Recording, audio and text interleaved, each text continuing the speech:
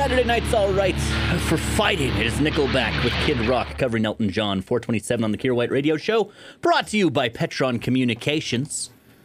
A lot of talk the last little bit, of course, of recutting famous movies. This born, of course, of the much-publicized Snyder Cut that hit HBO Go and in Canada Crave TV last week. A 4-hour recut of the Justice League. Zack Snyder's original version. I haven't seen it. My friends tell me in order to understand what's going on, I would first have to watch 3 to 4 other subpar DC movies. And I'm just not willing to do that. However, other people have been talking about the potentials for revisiting other works. One of them, and this one's a bit of a blast from the past, Chris Columbus, director of Mrs. Doubtfire, the classic Robin Williams film where, of course, in an effort to reconnect with his kids after divorce, he dresses up as an elderly female caretaker of children.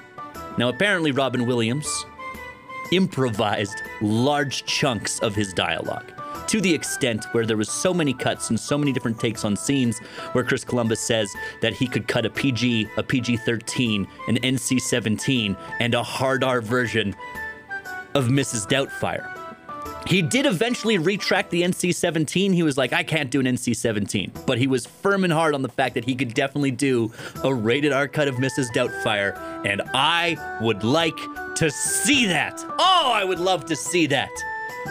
People my age originally were exposed to Robin Williams, obviously, off of character work for children. Mrs. Doubtfire, obviously, the genie in Aladdin, stuff like that. Jack.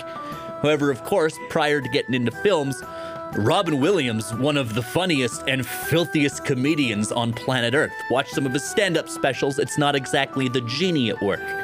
I would love to see Mrs. Doubtfire hard R. Absolutely. I would watch that at least 3 times in the time it takes somebody else to get through all 4 hours of the Snyder Cut of Justice League. Kier White. You are an unstoppable good idea machine. On the Bear.